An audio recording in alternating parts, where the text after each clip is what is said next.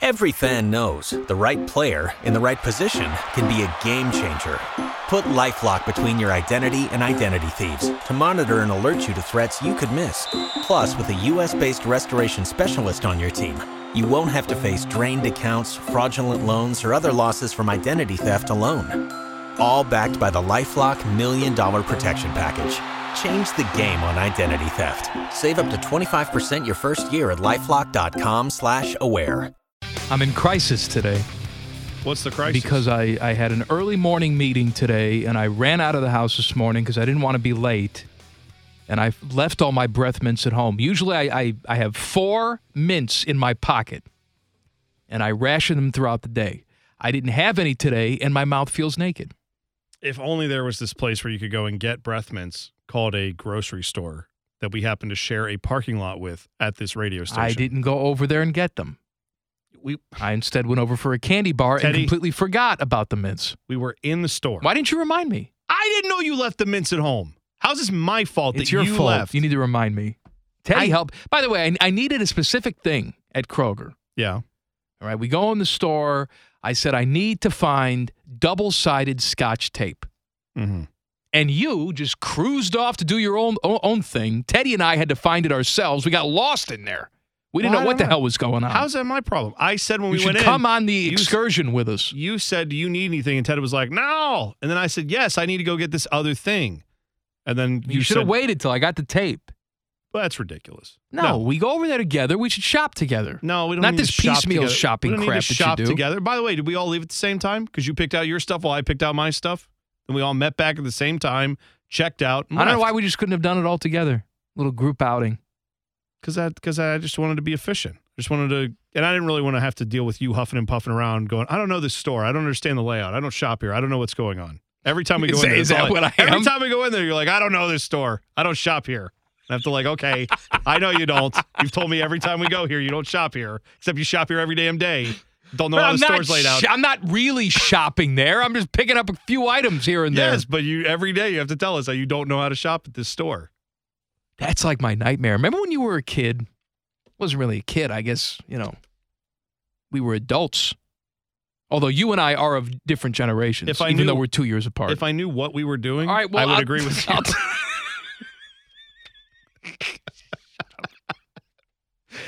There used to be a time where you couldn't just press the guide on your remote and all the stuff would show up and you can just flip to every single channel. Right. Back in the cable days. Oh, yeah, you had to know. I mean, sometimes they would switch up the channels on you. You memorized all of the channels, but then one day you turn on the television and everything's in a different order and it's like the worst day of your life. That's how I feel when I go into the grocery store and they change the aisles.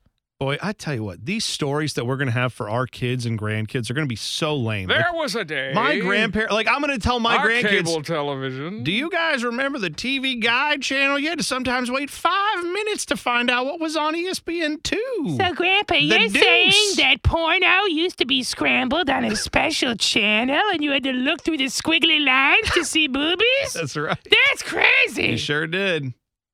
Especially if your parents had, the cable box hooked up. You had to, you had to deal with that. I bought a Descrambler. Did you? When I was a teenager, I bought a Descrambler to watch all the wrestling pay-per-views and nudie. I believe that was a federal crime, what you did there. It was, but I never got arrested.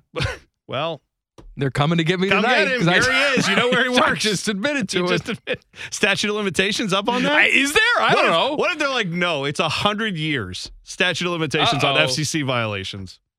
Yep, that could have been it. You could have been just committing crimes, and you did it across state lines because now you don't live there. So in my world, that means now you're a federal criminal. A popular teenager, man. Oh, because you had wrestling the and porn. Now, how did you do? Did you just invited people over? No. Okay. I was going to say I'd be kind of not for the wrestling. I was antisocial then.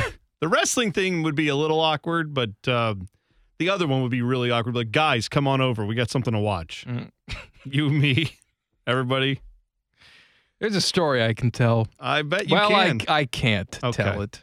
Well, I'll tell this. We'll be fired immediately. If you go to my Twitter, at Degenerate T-Bone on Twitter, you can see a video of James Laurinaitis and Bobby Carpenter helping each other out.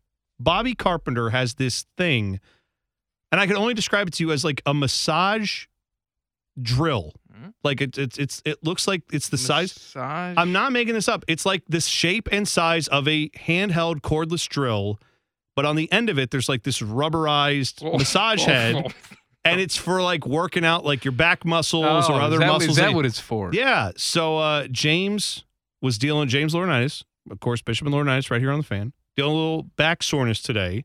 So Bobby, I bet you got a lot of back soreness there, Anthony. Right. So then Bobby was like, hey, I just brought this in. I've been helping Rothman with it, and I wanted you to try it. So I walk out of our office today, and I see James Laurinaitis, like, hands up against the wall, and Bobby is, like, just pushing this thing right into his back, like just digging this drill massage thing right into his back. Jesus. And I walk out, and I'm like, That's what happens at the radio station. Well, but you know what? Then I thought, all these former Buckeye players, what do they always talk about? I got your back.